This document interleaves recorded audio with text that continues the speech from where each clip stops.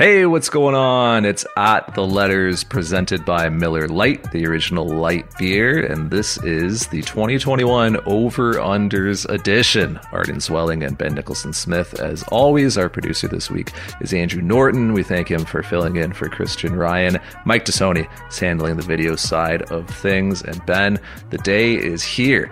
Over-Unders 2021. We are ready to go. We are. This is always fun. I think the over-unders have become an ATL tradition, as I'm sure most of our listeners know. To anyone who is not yet familiar, welcome. Hopefully everyone plays along who's interested. And yeah, let's see how this goes. I've got a strategy, Arden. I'm not sure what yours is, but I've got an overall thesis or approach for how I'm going to handle it this year. My strategy is the same as it is every year. Wing it. Throw caution to the wind. Make it up as I go along. You might have noticed off the top, by the way, I should say we are sponsored this season by Miller Lite, who are going to be on board with us all year long. Very excited to have them aboard. Hey, man, I love a beer. I know you do too, Ben. Pretty fitting title sponsor for At the Letters this year. Absolutely. Welcome to Miller Lite, and what a time to be aboard. Talking baseball, talking over-under should be fun. Yes, and you'll hear more about that later on in the podcast. But let's go, man. Let's get this started. Do you want to kick it off first? We've got 18 this year. We'll kind of go back and forth, and I will give you the honors of introducing the first one. Incredible. All right. And I should say, before we get into these, we have 3 listener submissions included in this. So thanks to everybody who submitted a listener question. We picked a few. We had lots of great ones to choose from. Picked a few. Picked a few. Yeah. Yes. I didn't even go through them, but you picked a few. We will start, though, with some of the over-unders that Arden and I came up with ourselves. And where better to begin than a pitching staff that includes a ton of questions. And Arden, this one has to do with Steven Matz, the left-hander who was acquired from the Mets. Over-under is for his ERA. We have set it at 4.745. And the reason for that very precise over-under is that Zips projects 4.94, Steamer projects 4.54. So we just set it in the middle. Splitting the difference between Steamer and Zips. This is an interesting one because let me very quickly look up. What was Steven Matz's ERA last year? 9.68 in 2020. Yeah. That's pretty high. Year prior, 4.21. Respectable. The year before that, sub 4, 3.97. And those were over 2 pretty substantial samples, right? 2019, 160 innings. 2018, 154 innings is in the NL. But still pretty good. The NL East has got some dangerous lineups in it as well when Steven Matz was with the Mets. This is going to be a heart over head one for me, Ben, because I think that, true to form says, yeah, right. The head says over, but I'm actually going to take the under. I think that Steven Matz will be under a 4.745 ERA, just based on what I've seen this spring, and all the best predictions are made off of spring training results, as you know. And but it's not just the results we've seen from him. Like, the dude's got big league stuff, and I think that there have been some very real approach adjustments made. And I think the Steven Matz is going to be a lot better, and I think he's going to run into less like home run bad luck than he did last year. Dead and ball perhaps contributing to that. Although Dunedin perhaps just erasing any possible benefit from that. So you can even tell that I'm not sold on this. I'm not fully convinced on it, but I just want to bet on the guy, so I'm going under. It's not too late to change your answer, Arden. If you're talking yourself out of it, you're going under. I'm convicted. I'm actually not convicted at all, but I'm going under. You're going under. Well, I think he's going to be helpful to this staff. I think they need him. There's no question when you look at the composition of this staff, they need Steven Matz.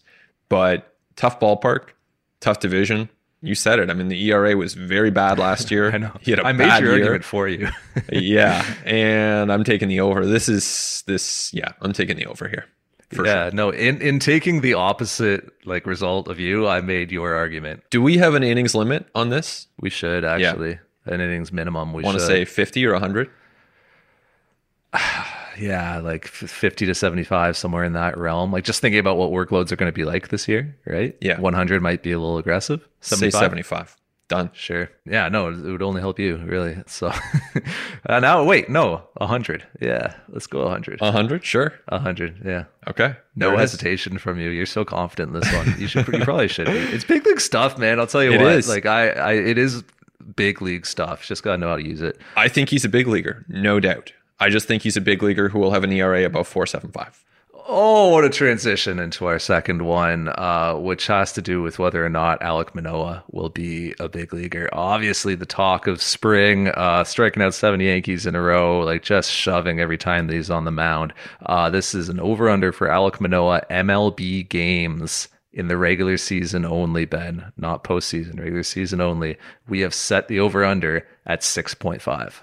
And I'm going over here. I think that as much as, in my opinion, there is zero reason to think about having Alek Manoah on the big league team right now. I've seen, some arguments to that effect. I just think, no, not ready. Let him pitch above low A first, and then we can talk about the major leagues. But I think he's going to advance quickly. I think that he is going to progress, build on what he showed in spring, and be a legit option for a team that, let's face it, will be in need of pitching toward the end of this year. So, we set the over-under at 6.5, and I'm going over there. I think he pitches in at least 7 major league games. I think I'm going to hedge based on my last answer and take the under and just like bet on something occurring, whether it's an injury or whether it's underperformance or whether it's like the Blue Jays just not being in it in September and not really seeing a need for it to bring Alek Manoah up and start the clock. Because I agree with you that like I think he can move quickly, and I think if the Blue Jays are like in contention down the run or August, September, if they need an arm in the bullpen, I think Alek Manoah could step in and get big league hitters out with his fastball and slider out of the bullpen. I don't think that he's a fully rounded starting pitcher just yet. Still got to work on the changeup and attacking hitters and getting through a lineup twice and just kind of the what it takes to withstand the rigors of starting pitching as a big leaguer. But I think I could absolutely foresee a scenario in which he's called up late in the season. I'm just going to take the under as a hedge, so I'm under on that. Fair enough. And I think my overall approach to this year and really to previous years has been to bet the under. And so normally I am the guy who bets against good things happening for the Blue Jays. And, sometimes that works out. Yeah. But no. Odd start to at the letters this year. Right? It is. Yeah. Right. This is one that like classically I would be over and you would be under. Totally. All right. Let's see where the next one takes us here. And we're sticking with pitching with this one. Robbie Ray, obviously starting the year on the injured list, but showed really well early in spring training. And a guy who historically has just picked up tons of strikeouts. So we have set the over-under for strikeouts on the season by Robbie Ray at 149.5. Which is interesting because he starts the year injured and we aren't necessarily certain like when we're going to see him. That definitely is a factor here. But like when it comes to Robbie Ray and strikeouts, I'm probably going to bet on that. Like this is a guy who like reliably has, like flirted with above 12 K per nine. Yeah. So realistically, like what do I need him to throw to get to that 150? Like, not that many. I mean, 120 innings should do it pretty easily, I would think. Yeah. So I think Robbie Ray can likely get to 120, and I think that he strikes so many dang hitters out that he'll be up over 149.5. So give me that over. And it really does become an innings bet because in the course of Robbie Ray's career, he has been just on a rate basis. Like he has been one of the most prolific strikeout pitchers that we've seen. Like he's up there with, some of the very, very best in that regard. So it is an innings question, but he's starting on the injured list and things happen to pitchers all the time. So I'm taking the under here. I'm going to bet against him getting that 150th strikeout on the season.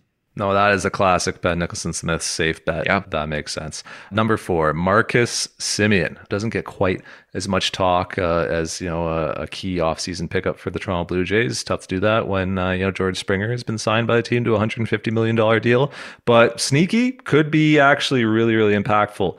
Marcus Semien on the Blue Jays, particularly like if, Bo Bichette picks up like a hamstring issue or something for a month and all of a sudden Marcus Semien's playing shortstop every day. Like you just look at like just that layer of protection that the Blue Jays have on the infield now is so much sturdier with Marcus Semien in the fold than than years prior where the sort of quote unquote replacement level players that you would be calling upon like weren't going to give you anything close to what Marcus Semien could. Marcus Semien 2019 MVP finalist, baby. Huge OPS plus number. Thing is, the track record every season before that has him more around a league average hitter, if not even a hair below. And then in 2020, as we know, tried to play through an injury early in the year, didn't go well for him, slumped substantially. Overall body of work numbers in the regular season didn't look that great, although did finish on a tear and went like absolutely nuts in the postseason. So considering all of those things, we have set the over-under on Marcus Semien OPS plus at 99.5. Essentially, Ben, is he going to be a league average hitter or not? What say you? I think he will be. I think that even though, as you said, he has in his career had a lot of fluctuation, he's had a lot of seasons where he is, a little bit below average as a hitter, but I just think he is someone who finished really strong in 2020, who had an MVP caliber season in 2019. Obviously, at the beginning of last year, he had the oblique that he was dealing with. I just think he's going to hit. I think that he is currently a better hitter than he was when he first came into the league. So I'm not saying 115 OPS plus, but I think he can be a little better than league average. And that's just based on Marcus Semien. The fact that he's in a good lineup with a lot of other hitters might nudge him forward a tiny bit. The fact that he's in a good park, we kind of assume that's baked into the OPS plus because that's something that Baseball Reference takes into account. But I'm taking the over here. I'm pretty comfortable taking this over. Yeah, no, me too. It's an easy over for me. I probably would have gone over at like 104.5, honestly. Wow. I think Mark Semien's going to be really, really good. I think the Blue Jays fans are going to love this guy. I think the Blue Jays should look to extend him mid-season, honestly. I think the Blue Jays were open to having him sign in Toronto for longer than just 1 year, and just the way that things kind of worked out, 1 year made the most sense for both sides on the AAV that they were talking about, but I think there was absolutely a world where the Blue Jays would have signed him for multiple years beyond this one. So that's a guy who I am expecting big things from this season. The one thing that could hurt that would be health, right? In my opinion, but otherwise, like I'm pretty confident that you're going to get a better than league average hitter in Marcus Semien. Let's throw a 200 plate appearance minimum on this. Yeah, let's do that. Yeah, just to be on the safe side. Always good to set these things at the beginning. Marcus Semien plays a week and like goes nuts, and it's like, oh, he's got a 180 OPS plus, and then he goes down. No one needs that. And we're going to go back to pitching with the next one. So this is Nate Pearson. He's starting the season on the injured list. We know that. We don't know when he's going to come back, but we do know that he has tons of potential as a pitching prospect. And so this is a tough one. I mean, Zips projects him at 99 for innings on the season. I'm not sure if that takes into account the fact that he's currly sidelined. So no, that would have been pre-injury. Yeah, so we bumped it down. We moved it to 89.68 essentially. Basically, the question being, does he reach 90 innings this year?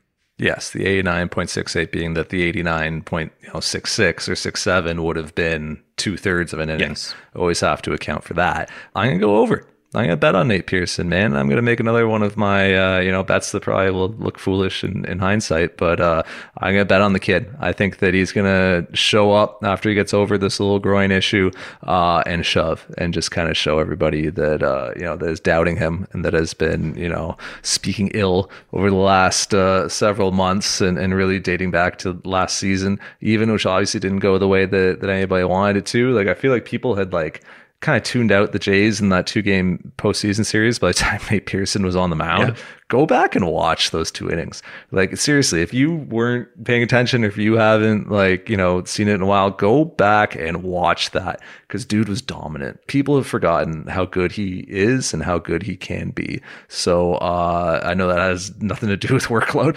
but I'm going to go over. I'm going to say he gets 90 innings. Well, if he does, then that's a good sign for the Jays. I think I answered questions along these lines in an edition of Blue Jays Confidential that will be up by the time people are listening to this. And my answer, as far as the breakout player the Blue Jays really would want to see take that step forward, is Nate Pearson. I just think that he's the guy who has the potential to advance the potential and interests and upside of this team the most, more than anyone. There is so much upside there. But at the same time, we're talking about pitchers. We're talking about someone who's currently on the injured list with no clear path to returning. Like, he's not going to pitch in game 7 or probably in game 10 of the season. So I'm taking the under here, and I don't delight in doing this, but I'm going under 90 innings for Nate Pearson. No, that is the head v heart way of looking at it. One player who I know is close to your heart, as much as a player can get close to Ben Nicholson Smith's heart, which is not easy. Young Vladimir Guerrero Jr. has done it. Ben's been predicting Vlad breakouts for 2 years running, and he has been wrong for 2 years running. Although Vlad's fine, above average major league hitter at the age of 2021. Nothing to shake a stick at, but not quite, even like Ben would admit, like his quote unquote breakout projection was like, oh, he's, top 15 hitter in baseball type of deal. Like, you thought sky high. A lot of the problem with that over the last couple of years has been too many ground balls. It's an interesting thing, right? Because like Juan Soto hits a ton of ground balls, right? He just kind of combines it with some other things that he does very, very well, with the walk rate and, with a bit more sprint speed and maybe a little more luck on batted balls that kind of helps him be among that elite class. Whereas Vladimir Guerrero Jr. hits a ton of ground balls and it hasn't turned into the exceptional results that we've been expecting from him. So let's take a look at Vlad Jr.'s launch angle, and let's see what we think his launch angle is going to be in the year 2021. So just for some context, the lower your launch angle, the more likely it's going to go into the ground. The higher your launch angle, the more likely it's going to go up into the air. Typically something between 10, 25 degrees considered a line drive. Yes. The MLB average launch angle in 2020 was 13 degrees. Vladimir Guerrero Jr. in 2020 averaged 4.6 degrees.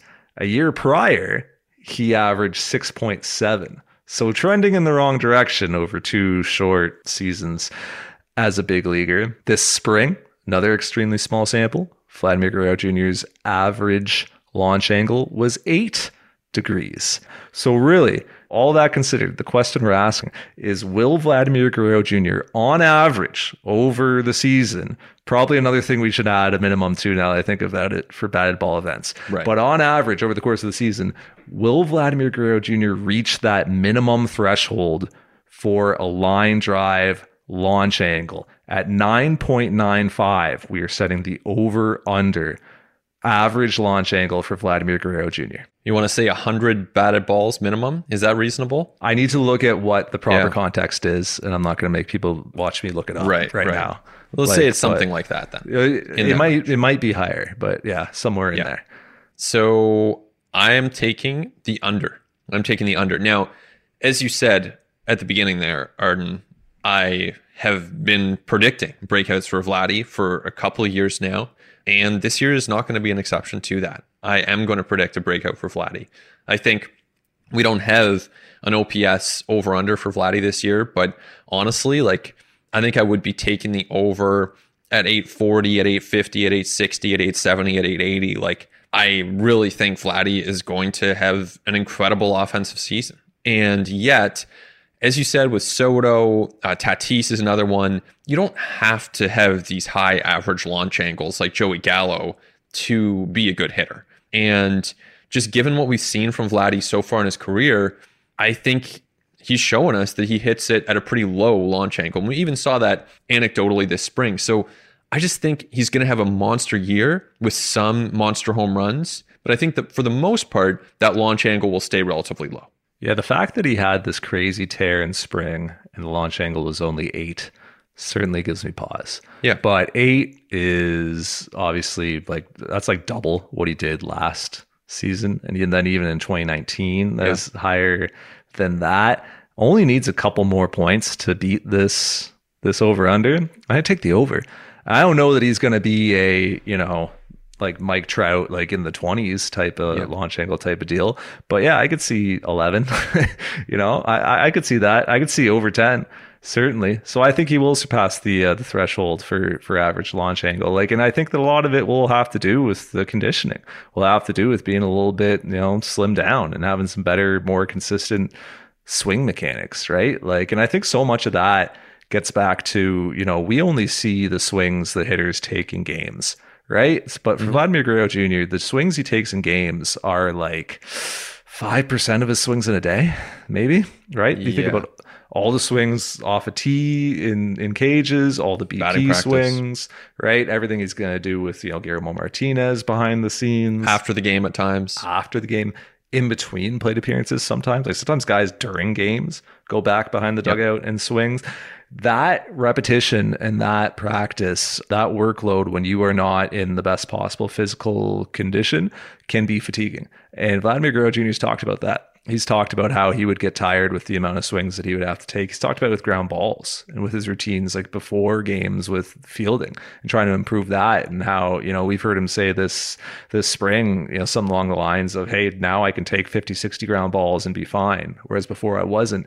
And I do wonder if that amount of repetition and that amount of just practice on his swing away from games and the subpar conditioning that he was carrying, like when he did that practice, if that negatively impacted the launch angle, and if that helped him kind of like layer in some motor patterns and like some movement patterns that like were really less than ideal for him. And if now that he's better conditioned and better able to withstand that practice and kind of, put in some better mechanics and maintain them and carry them into games after all that work pregame, I do wonder if we're going to see like a very tangible effect with his launch angle and with balls just being higher line drives rather than getting beat down into the ground. It's possible. I mean, I do think that his launch angle is going up. At the same time, being in good shape doesn't necessarily mean that you're hitting it in the air more. It would suggest, as you're kind of outlining there, that you're going to be better equipped to do the things that you want to do. And Vladdy does seem to want to hit it in the air a bit more. And I guess we'll see how much. Yeah, no, Fernando Tatis Jr. is in pretty good shape. Still hits on the ground a lot. If you follow him on Instagram, there is no doubt about that. All right, our next Vladdy Jr. over-under. And wow, this is also our last Vladdy Jr. over-under. There were a couple of years where we had whole sections devoted to Vladdy, but this one, very simple. It's just home runs. How many home runs is Vlad Guerrero Jr. going to hit in 2021? Arden, this is not based in science or projections or history. We picked this number because it kind of feels fair, and the number is 32.5. Yeah, so we did the one Vladdy over under that was like the baseball nerd one, right? Yep. With like all this context and like, its launch angle and advanced statistics and thinking about mechanics and swing paths and stuff. This one's for the real baseball fans, all right? Like this one's for the blue collar baseball fans where it's just like, how many bombs the guy gonna hit, man? Yeah. I don't know. Do we have real context for this number? Nah, like, 33 just sounds good. Right? 33 just sounds right. Exactly. All that said, I'm going to take the under. And that's basically just going to be betting on him missing some time with an injury at some point. I just think that's probably likely to happen. So I think it's going to be hard for him to get to 33. I also think that just like he's a line drive hitter, man. And so I think he's going to hit a ton of doubles. And I thought about pitching you on this one and we didn't do it, but Vladimir Guerrero Jr. triples over under. I thought about that as well because I think that like he might have a surprising amount of triples. But home runs, 33, no. I could see 30, I could see 31, I could even see 32, but I will draw a line at 33. I will go under. I'm going over. I think that people have probably anticipated that by now.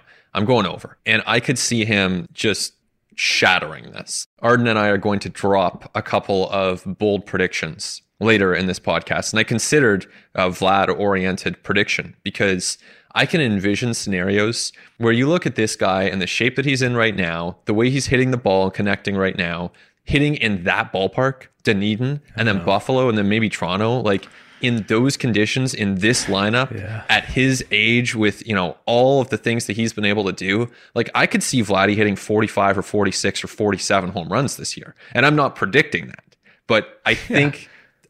But wait, let's make this line like 39 and a half then. What are we doing? I'm not predicting that, but I just think, look, I can also see him hitting 14, right? I mean, we've seen that. So I am considering a wide range of possibilities for Vladdy. I'm not predicting 47. I'm not predicting 14, but he is someone who has such incredible potential offensively. And at some point in his career, he's got a chance to do that. So I'm going over right here. The Dunedin factor is a thing. And Yep. that's like the one thing that's always been very difficult to square with a lot of these. It's just like, how much of an impact is that ballpark going to be? Because like, man, I know you've been there on those days in spring where it's like any ball in the air is going out. Yep. So like, I just wonder how many of those days the Blue Jays are going to get. But I haven't seen like games there in, April and May, right? So I don't know if it changes. Yeah. But I do know I've seen games there in March where it was like, pick the weakest home run hitter you can, like Munenori Kawasaki is going deep. There were days like that. So like, yeah, I do wonder about that. But oh well, I'm in on the under. You can change it. No, I'm fine. All right. Alejandro Kirk, baby, the cannonball catcher. Just gonna be fun to watch him play this year, man. No matter what happens, and like we have to remember how small the samples are on this guy. So like you talk about a wide range of potential outcomes. Like there's a lot of things that could happen with Alejandro Kirk. You want to talk about like conditioning of Vladimir Guerrero Jr. and maybe why that's like led to a couple of injuries they suffered earlier in his career. See how Alejandro Kirk stands up to like a big workload and the rigors of daily MLB life and the grind of being a catcher at the big league level. Like, let's see how physically he's able to withstand that. See how that, even if he is able to play through the inevitable bumps and bruises and knocks that he's going to take behind the plate, let's see how that impacts him at the plate. If he's able to execute that sweet, sweet swing consistently, that all plays in to the Alejandro Kirk OPS over under. We have set it at 789.5. There's not a note here suggesting that there's any context to that, but we have set the minimum plate appearances at 200. So essentially, will Alejandro Kirk have a 790 OPS? Which is rare for catchers. I Yeah. mean, you think about, how many guys As I was do reading that. this, I was like, that's high. It is high. I don't It remember is why high. we set it that high, but This is a rookie catcher, right? Like you look around Major League Baseball, yes, JT Realmuto will do this, or a handful of catchers in the course of a given year will do this, but it's rare. It's like you're basically a borderline all-star at this point. yeah, no, that'd be ridiculous. And that's a lot to put on anyone. Like how many times, I'll look this up real quick, but Russell Martin, who is probably the best catcher in the history of the Toronto Blue Jays franchise, when you look at overall impact, and no disrespect to our colleague Buck Martinez there, but Russell Martin did some great things here, and yet his career OPS is 746. With the Blue Jays, that was 735. He only surpassed 800 twice in his career. So this is a high over-under, but I'm taking the over. What was it that year he had the 400 OPP? 15, he had a 787 in 15. He had a 400 OBP one year. With the Pirates, he did. Yes, with the Pirates. What was his OPS that year? 832 OPS. So that's what I'm saying. Like, even just to get to 800, right? Like, he had dude had a 400 OBP. The guy got halfway there on base percentage. Yeah. And still, like, was not that, super high above 800. Anyway, Go ahead, Ben. You're taking the over. I'm taking the over. I think Kirk can do it. This might be one of those ones that backfires. I mean, there's a legit chance that it does. Obviously, he could be 775. That'd be a very good season. But I think he can do it. Far be it for me to be the guy to bet against Alejandro Kirk. But here I am. Here I am in all my glory saying it's going to be an under on 789.5. I just can't bet on a rookie catcher getting over like a 790 OBP. Yeah. The guy's got 25 plate appearances above high A, Ben. Like, I just can't. I just can't. I want to believe, I want to watch Alejandro Kirk have an incredible season. Like, it would just be so much fun, right? It would be so cool to just cover it and to see that happen. And if this guy really is just the prodigy, then great. Awesome. He's the truth. He's the answer. That's super cool. The Blue Jays found a real diamond in the rough with this kid who remember Andrew Tinish was telling us when they discovered him, weren't even looking for this guy. They were there to scout somebody else. Yeah. And then all of a sudden it was hey, who's this sort of portly little dude who is just barreling everything at, the age of what at that point, 14 or 15? How old would he have been, right? Or would he, I guess, did he sign a little bit older? He might have signed at 18. They can only sign at 16. I know 16. they can only sign at 16, but we know what happens. We all know. Right? But I think Kirk actually might have signed at 18. I think. Right. Don't quote me on that, but I think, which would even then like speak to like how out of nowhere he was, that he wasn't even a 16-year-old sign. That happened at a weird tryout somewhere in Mexico where it was like, who's this 18-year-old kid? And now here he is in the big leagues, like not that long after. It's like 22 now. And he's going to be seeing a bunch of plate appearances for the Blue Jays. So super cool. But I'm still taking the under on 7, 8, 9.5. Oh man, I'm second guessing myself here. This is like too many overs I'm taking. I gotta bet against some Jays real quick here. Yeah. Live a little. All right. This is our final one of the first segment here before we take a little break. And it has to do with the big off-season addition. George Springer, as we said, starting the season on the injured list, but just an incredible player. Somebody who, in his last full season, reached 6.5 WAR. He, in a shortened season in 2020, reached 1.9, which would put him on about a pace for 5 or so over a full year. Zips has him at 4. So that is where we set the over-under for George Springer, 2021 WAR. Yeah, it's a pretty like conservative projection by Zips, don't you think? Yeah. He was I do think so. In 2020, shortened season. We're talking F4 here. Didn't play every day in 2020. But this is also part of the reason why I'm going to take the under, is because I don't know that he's going to have the volume to get there. Right. He's got an oblique injury, guys, and he's starting the year with a soft tissue injury. Don't like that. Doesn't portend well for his availability throughout the regular season. I wonder if there's going to be another, even if he does come back relatively quickly early in the season, probably seeing a bunch of DH days. It's going to limit the amount of defensive WAR that he can layer in there. Remember, wins above replacement and all around stats, not just offense. Maybe that limits him on, the base pass a little bit. Whatever those, 5, 6 steals that he was contributing to his WAR might not be there this year. So, I think he could get up to 3.5 wins, 3.6, 3.7, no problem, man. But will he be over 4? I'm going to bet against it. I'm going to go under. I'm going over here. And I just think we've gotten used in the last couple months to the fact that George Springer is a Blue Jay. But let's not forget just how good George Springer is. He is one of the best players in baseball. He's an incredible, incredible baseball player, an incredible hitter, one of the best hitters in baseball. So I think he's got a chance to have a 6 WAR season, to have a 7 WAR season. I think that's realistic. Again, I'm not predicting that. He's also got a chance to have a 1 WAR season if he gets injured and misses all kinds of time. But he has incredible upside. I'm taking the over because I think that even in a scenario where things aren't perfect for George Springer, he is still an all-star caliber player. There's a wide range of outcomes with him. There's a wide range of outcomes, everybody, man. We talked about how for sure strange the 2020 season is. 2021 is going to be strange as well. Coming off of 2020, kind of the carryover from that, the bleed over, the workloads. We talk about just pitchers, right? Increasing the innings, but you got to think about position players as well, increasing their workloads and how that's going to impact it. You got to think about having fans back in the stands and that added layer of stress and stimulus, which is impossible to quantify, but every player reacts differently. And I know it's an ongoing conversation in front offices across baseball about how are guys going to react, right? I'm sure the Blue Jays have talked about it going into Texas, where they're probably going to have a full house on opening day. How are players going to react to having that layer of stress for the first time in a long time? So there's just so many variables here, and there's a lot of uncertainty to the season. I think that, we're going to see a wide range of outcomes. We're going to see some stat lines this year that are just as weird as the ones we saw in 2020.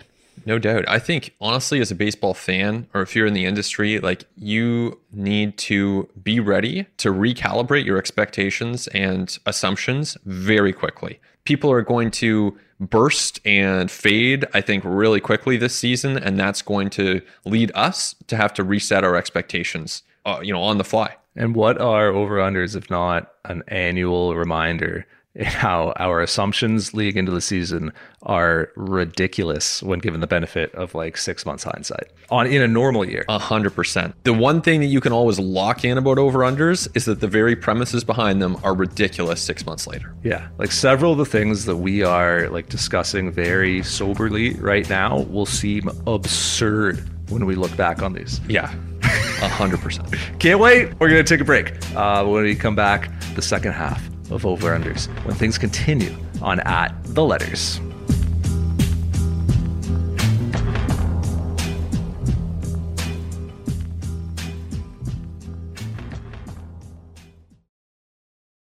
It continues on at the letters, Arden Zwelling and Ben Nicholson Smith. And Ben, it is time for the debut of a new segment that we'll be running throughout the season. And that segment is Keeping It Light, presented by Miller Lite. And this is going to be a bit of a fluid thing throughout the season, I think. We're going to be looking for kind of lighthearted oddities, that happen during this crazy game of baseball, strange statistics, unusual sort of occurrences, maybe some notable quotes, just like anything that fits into that realm of like stuff that makes baseball so weird and so beautiful. But as we record this right now, like we haven't played any regular season baseball just yet, so we don't have anything from an actual game. But I think that for this week, in the spirit of the over-unders episode, that it is actually time for you and I, Ben, to offer our boldest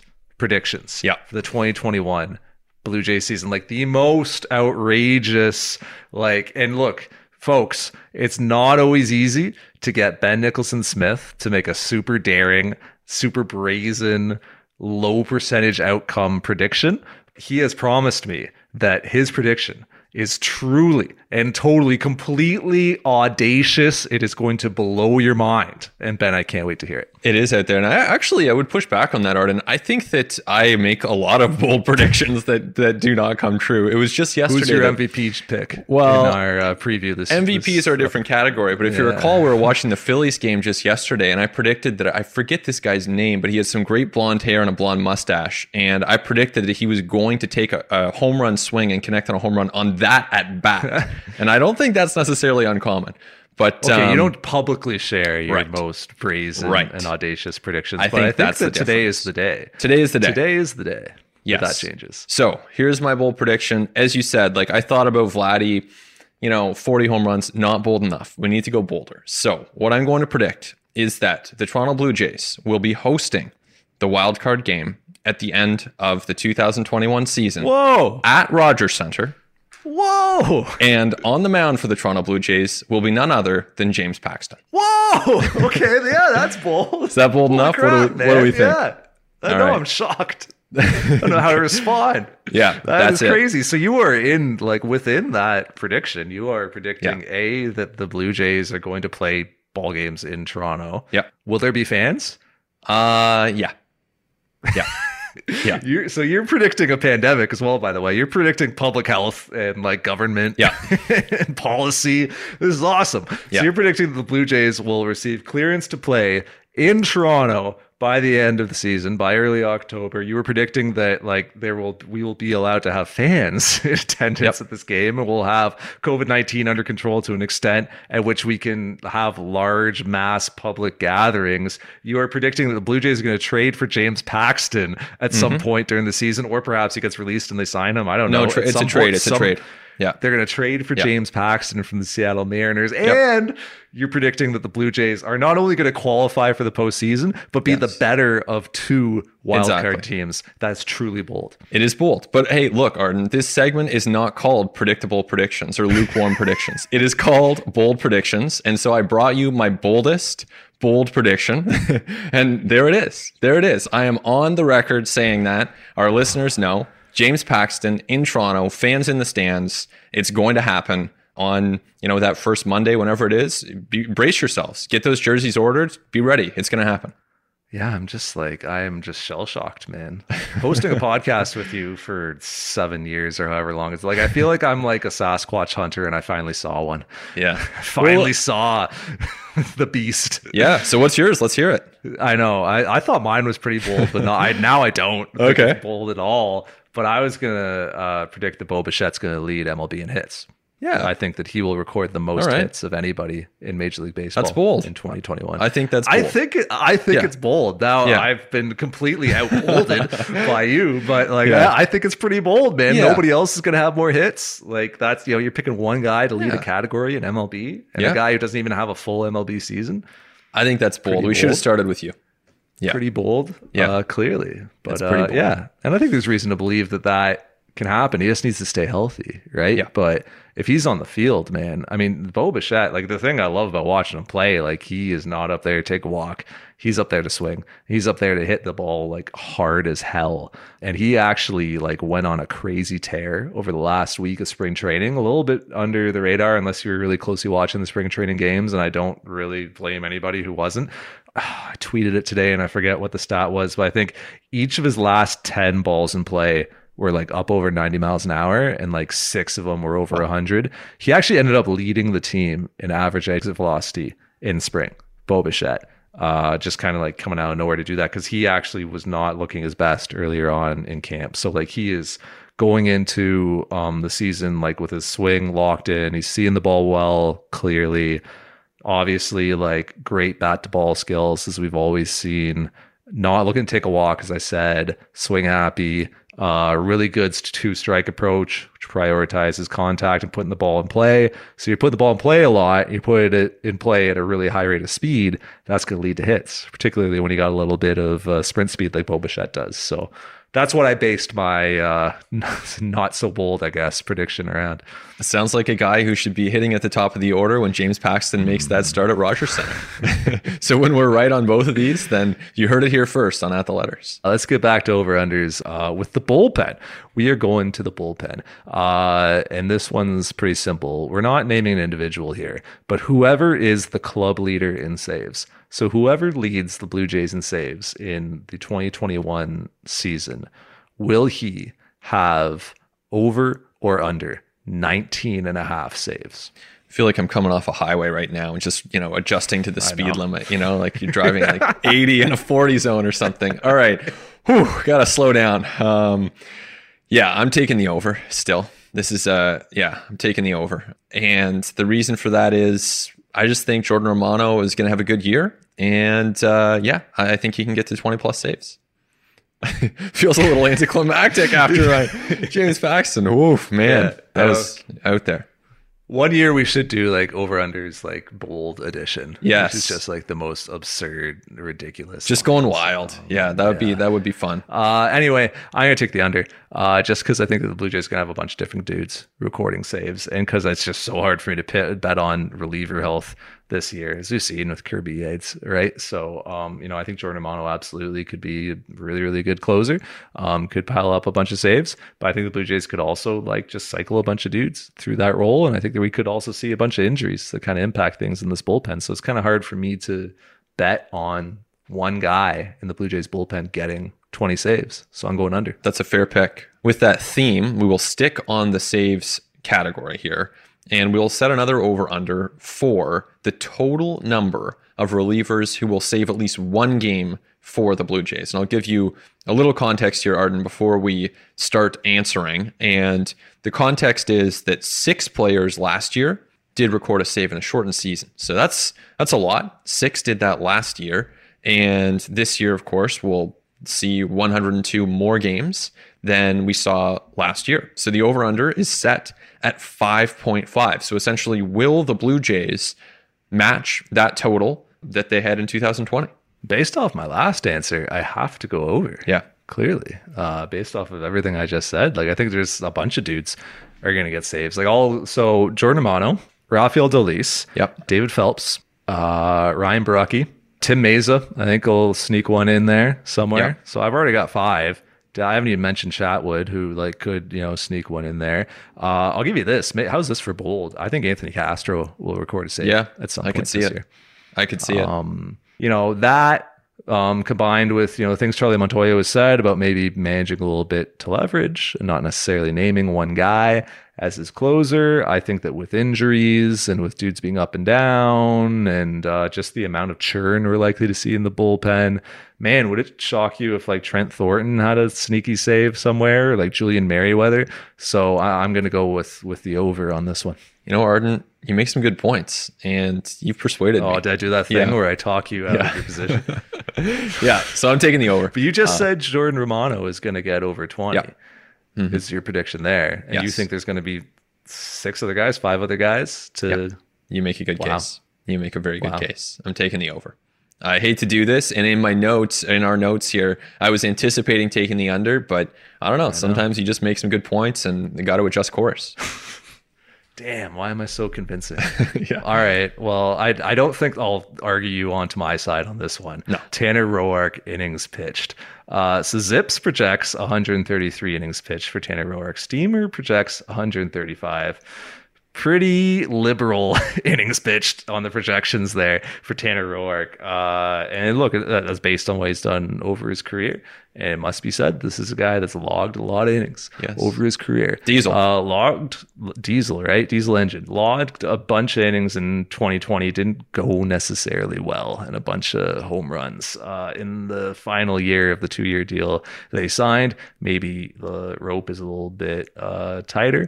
It will see, and who knows about health and everything this season. So those are all reasons why we have not taken those projection numbers and actually adjusted this over under down and put the Tanner Roark innings pitched over under at 99.68. So essentially, does he throw 100 innings or not? And I am going to take the under. I don't see it. I think that when you look at what Tanner Roark did last year, it was rough. It was rough. I mean, that was a 6.8 ERA. He allowed all kinds of home runs, more than 2.5 per 9 innings pitched. This is a guy who was hit hard, hit early, hit often. And I don't know, this might be recency biased. I mean, certainly his track record suggests he can do a lot better, but I have a hard time. There are scenarios in play here where he struggles and he's kind of moved out of that starting rotation. And it's not going to happen right away because they need him right now. But I just think, having seen what I saw last year from him, it's hard to really say this guy's going to be a big contributor to this team. I'm going to go over. I'm not suggesting that these are going to be 100 of the greatest innings that you've ever seen, but I think that they are going to be 100 innings that you are going to see. Yes. Because I think that the Blue Jays are going to need innings, like all clubs. I think all 30 teams are going to be scrambling to make up innings this year, and I think that the one thing that Tanner Roark does, better than just about anybody in baseball, is he takes the ball every 5 days. When he's not feeling his best, when he's banged up, through thick and thin, the guy takes the ball and gives you innings no matter what. If he doesn't have his premium velocity on that day, premium velocity for him not being particularly hard, he finds another way to get outs and to get through it. So I just think that the Blue Jays are going to lean on him for over 100 innings because they're going to need those innings, and they will be better than the sort of replacement level innings that they might be getting off the waiver wire or from, within the system. I just think that they will look at Tanner Roark and be like, look, we'll just, even if it is I don't know, a 5 ERA, we'll take those 100 innings at a 5 ERA and we'll make up for it in other places. So I think he'll get over 100. We talked about on our last episode the idea of rolling the dice and whether the Jays would roll the dice on spring training if they could. Now, applying that same kind of thinking to Roark here, if you're the Blue Jays, do you think that you would lock in 100 innings at a 5 ERA from Roark, or would you roll the dice? Honestly, I think I would. Yeah, I think I would too. I'd take that certainty. Yeah. I know that's not a sexy answer, but I think I honestly would take the certainty of 100 innings of 5 ERA with my offense and with feeling like I can make up for it on other parts of my pitching staff. I think I would take that bulk. Yes, there's value to that. I agree. And also, Tanner Roark is not the type of guy who would be impacted necessarily by the workload stuff. There's I think if there is one class of pitcher that you do feel good about, it's the Roarks, the Lance Lynns, the Keuchels, the guys who are vets who have had those high inning seasons, who not in 2020 but in 19 and 18 and 17 were 150 plus inning guys. Those are the guys who I think will be better suited to to weather the workload fluctuation of going down in 2020 and then way back up in 2021. If anything, it might actually help them to have thrown a little bit less in 2020, maybe get over some nagging things, not just a little back off, a little deload season, essentially, right? Just a little back off and workload and then come back. I think those are the guys who are really going to carry a lot of miles for pitching staffs across baseball this season. I think Tanner Roark's one of those guys.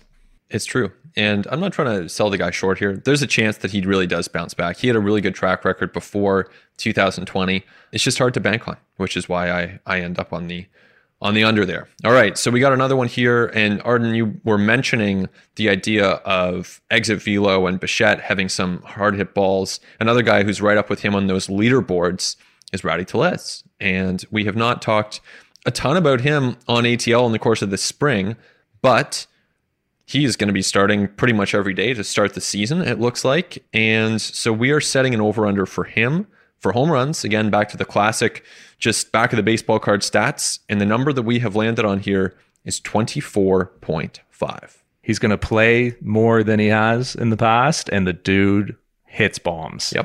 We'll see if some of the approach adjustments are for real. I'm optimistic that they are. I know the Blue Jays are optimistic that they are. I know there's people within the Blue Jays who believe that like he's going to break out this year and he's going to have a huge season, and that, you combine some of the approach adjustments at the plate and some of the swing decision adjustments and the pitch selection adjustments that he's made. You combine that with just a bit of a more mature mental approach, I guess, or just a bit of a more advanced approach mentally at the plate. And I think a lot of people are predicting big things for him. But for me, at 24.5 bombs, like I think he could hit 25 bombs even if he's not playing every day. But I think he's going to play a lot, and I think he will surpass 24.5. I am over on Rowdy Tellez home runs. All right. Well, this is where I go back into the mode of being a bit more like a securities you got a hedge, trader. Man. You got to layer in a couple hedges. No, exactly. I'm taking the under.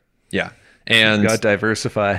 I think, when you're looking at the various ways this season could go, it could be performance, it could be playing time, it could be injury. And those are three ways that Tellez could fall short of 24.5 home runs. And I think he's a good hitter. I think he's going to have a good offensive year. But I just think the safe bet here is the under. So I'm going under. Fair enough. Moving right along. This is the first of our listener questions from Twitter that Ben was kind enough to select. And this one is from Ann Campbell at Filmgate Reviews, and asks, over under total number of different positions Cavan Biggio plays during the season. And has set the over under at 4.5, Ben. I'm going under here. And as I think this through, interesting.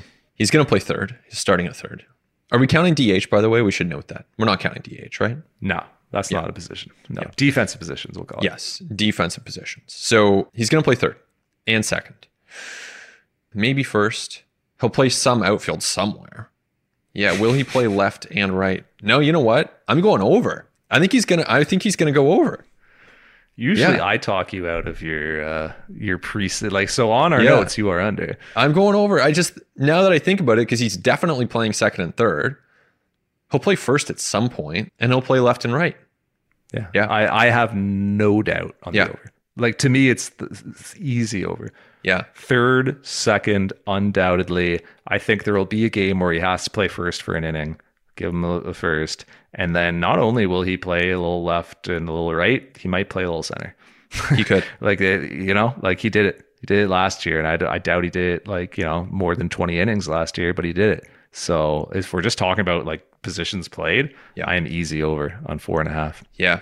No, I think I'm with you on that one. I'm surprised. You are too, even though in the notes you have even adjusted it. Yes. Are you adjusting these as we go? Might as well. I should be paying attention to the future ones. Make sure you're not doing anything sneaky here. All right, well, let's get to our next one. I will say, too, to everyone who submitted, once again, thank you very much. We didn't have room to get them all in here, but thank you all for listening and for submitting the questions. Honestly, we appreciate it. So thanks for that.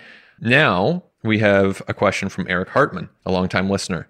And this question is an interesting one. The question is, will the pitcher who finishes second on the Blue Jays in innings pitched have 125 or more innings?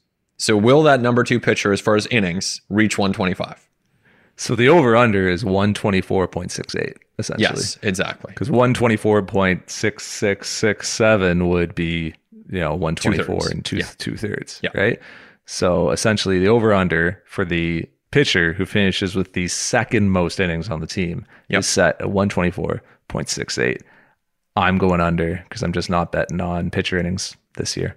can call that a hedge, but I just am not betting on pitcher innings. So I know I took Tanner Roark at the over on 100, so I'm playing with thin margins here. I need Roark to finish between 100 and 125, unless Tanner Roark leads the team in innings pitched, which would be a disaster, but could always happen. But I'm going to go with, I'm going to go with the under on the second place finisher. All right. Having over 124.68. So you've got Robbie Ray with quite a strikeout rate then, or maybe he's the team leader. I know, right? Yeah, there are some logical. Every year there are logical inconsistencies throughout over Last unders. year, remember that one year where you were like, you said Vlad is not going to hit a lot of home runs, but is going to have a huge slugging percentage, something like that.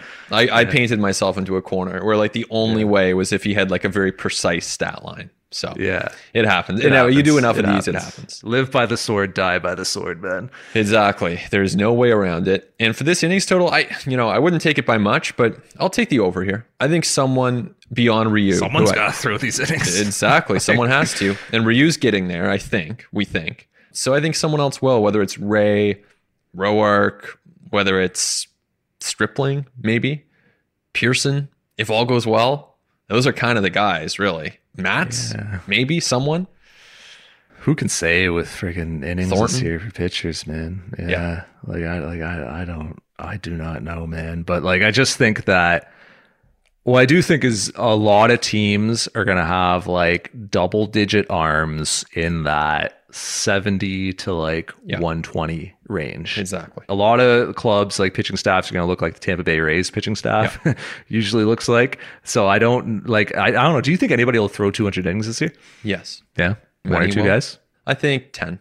Because like, I don't know, Kershaw could, Scherzer could, like you could have Stroman do it. He's done it before. Lance Lynn could do it. Stroman's an interesting call. DeGrom, that's obviously. A good call. Cole, Bieber.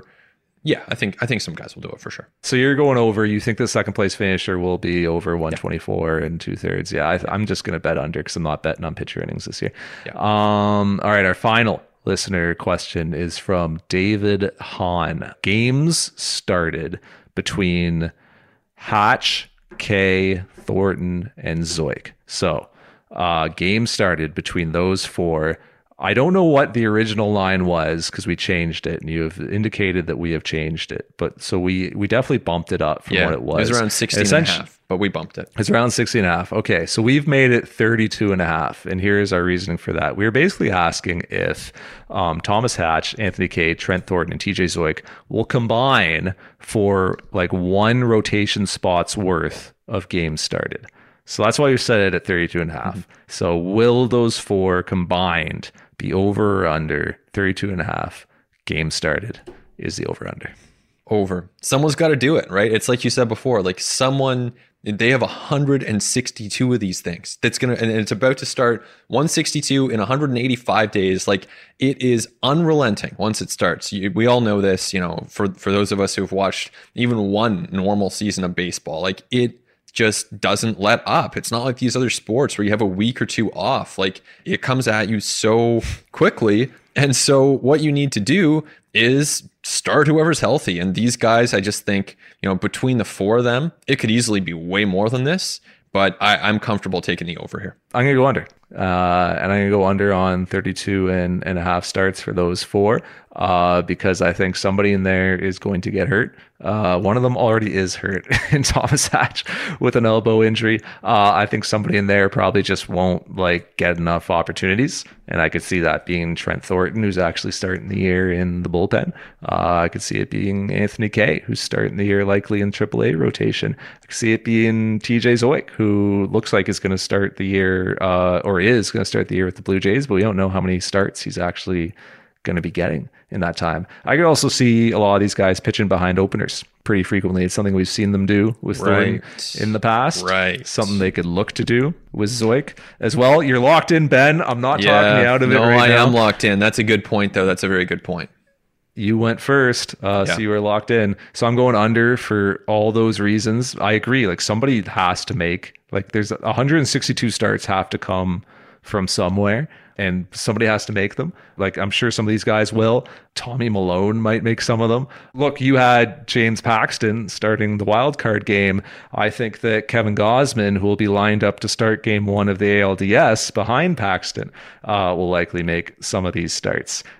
Somebody's going to make the starts, but for these 4 to get over 32.5, I cannot bet on, so I'm going under. I like the Kevin Gausman shout out. He's getting a lot of love on ATL, I think. I'm pretty convinced he will be a Toronto Blue Jay this year. Yeah. Like, if it was over under games played in a Toronto Blue Jays uniform, Kevin Gausman in 2021, set at 0.5. Yeah. I'm taking the over. I'm taking the under. But as you know, I'm over on Paxton, so I guess that washes. All right, so we're in the home stretch here. We got 2 left. And these are the big picture ones here. And so I will start with a very simple one. Team wins. And we had to adjust the projections. I think that, when you look at just what we know about the team and its injury status, we can probably set a fair over-under. Using, Fangraphs, Prospectus, they have the Jays in the upper 80s. We have set the over-under for team wins at 86.5. Yeah, I think that, if everybody was healthy, if Springer was healthy, if Yates hadn't gone down, we might have set this around like 88.5, maybe. Yeah. Maybe even 87.5. Yeah. 86.5 sounds right. It makes me think, if I had to predict a number right now, yeah, like 86 sounds pretty good to me. I'm going to take the under on this, just based on, obviously, the injuries we've seen to this point, the fact that they're probably going to play the first, I don't know how many games without their best player in George Springer. Pitching, like, I think I'm higher on this team's pitching than a lot of people are, but I certainly don't think it's like a strength. So, like, I do think there's going to be some pitching issues throughout the season. And then it's just the division that they're in, man. Yankees are really, really good. The Rays are really, really good. I don't think the Rays are getting as much love as they should be preseason. I know that they made some like significant subtractions from their rotation in Blake Snell and Charlie Morton, but like they can fill from within, because they have like an incredible system. They have really, really good young pitchers on the come up, and I think that from a depth perspective, they are as well positioned to withstand the rigors of this crazy season as any clubs. I think the Rays are good, and I think the Red Sox can be better than a lot of people think they're going to be. Like the Red Sox get slept on a little bit. I don't think the Red Sox are better than the Blue Jays, but I do think the Rays will likely finish better than the Blue Jays. I think the Blue Jays will finish third in the division. I think the Red Sox will not be that far behind the Blue Jays. So for all those reasons, I'm going to take the under on 86.5 wins for the Blue Jays. Man, see, this is one of the hardest ones we've done so far. I could talk myself into either side. I think this is, if I do say so myself, I think this is a very well set over under. I think go over. Wow. Yeah. I think go Didn't over. see that coming. Why do you think that? Good team. Because you just predicted that they were going to host you kind of have to go over. Yeah. You predicted they were going to host the wild card game. That was a bold prediction. Yes. Sorry. Yeah. No. Hey, it's out there now. It's out there. But yeah, you know what? I think they've got such a good lineup. I don't think this pitching staff is very good, but I think their lineup is so good. And so they can improve on the pitching staff at the deadline. I don't buy into this pitching at all. And we've talked about this. Like, I don't think this is a good pitching staff, but I do think that their lineup is outrageous. Like, it is so deep. So I think that's going to offset the pitching. I think they're going to win 87. Well, that does play into our final over-under, which is team postseason games played, an annual over-under here on Odd Letters. And just to be completely clear, if MLB decides 45 minutes for first pitch on opening day, as they did last year, to say, hey, we're expanding the playoffs. Hey, we're changing the rules. As like you're rubbing up the baseball, throw the first pitch of the season. If they do expand the playoffs, this question, this over-under, is as we understand the playoffs today, which is 3 division winners and 2 wildcard teams. So postseason games played for the Toronto Blue Jays, over-under 0.5. Over. I think they make it in. I do not think they beat the Yankees for the East. I think they're a wild card team, but I do think they make it in. It's tough. Like, they're going to have competition. Angels, White Sox, Twins, Red Sox, Rays. I just think that in the 5-team postseason, I don't see the Blue Jays making it this year. Fair. Just considering where they're starting with the injuries that they've had, with the pitching that they're going to be relying upon. I think if playoffs were expanded, I certainly would be betting on the Blue Jays to be one of those teams. But I do not think they will be a top 2 wildcard team, which they essentially need to be if they're not going to win this division. So I am under on 0.5 postseason games played. I feel like I took too many overs. Every year I tell myself I'm going to take the unders, and I don't know. I don't know. We'll see here. There's no sense in trying to predict it. You can't predict baseball. ATL over-unders an annual exercise in demonstrating that you can't predict baseball. So hopefully you enjoyed it this year. Hopefully you played along at home. Can't wait to loop back to this in 6 months and laugh at how ridiculous some of these were. But that's going to be it for us. We've got the brief kind of news pod that came out this week if you want to catch up on everything that's going on in Blue Jays camp. Also, on opening day, Thursday, April 1st, Ben and I are going to be live on YouTube, on Twitter, on Facebook, on sportsnet.ca, answering your questions. 12 p.m. noon for an hour leading into the 1:07 first pitch in the Bronx. Garrett Cole versus Hyun-Jin Ryu. For an hour leading into that, we are going to be live on the internet taking your questions and chopping it up about the Blue Jays. So please join us for that. And looking forward to what should be an interesting season no matter what. It's going to be plenty to talk about. I want to thank Andrew Norton for stepping in this week and producing this episode. Christian Ryan will be back soon and with us throughout the season.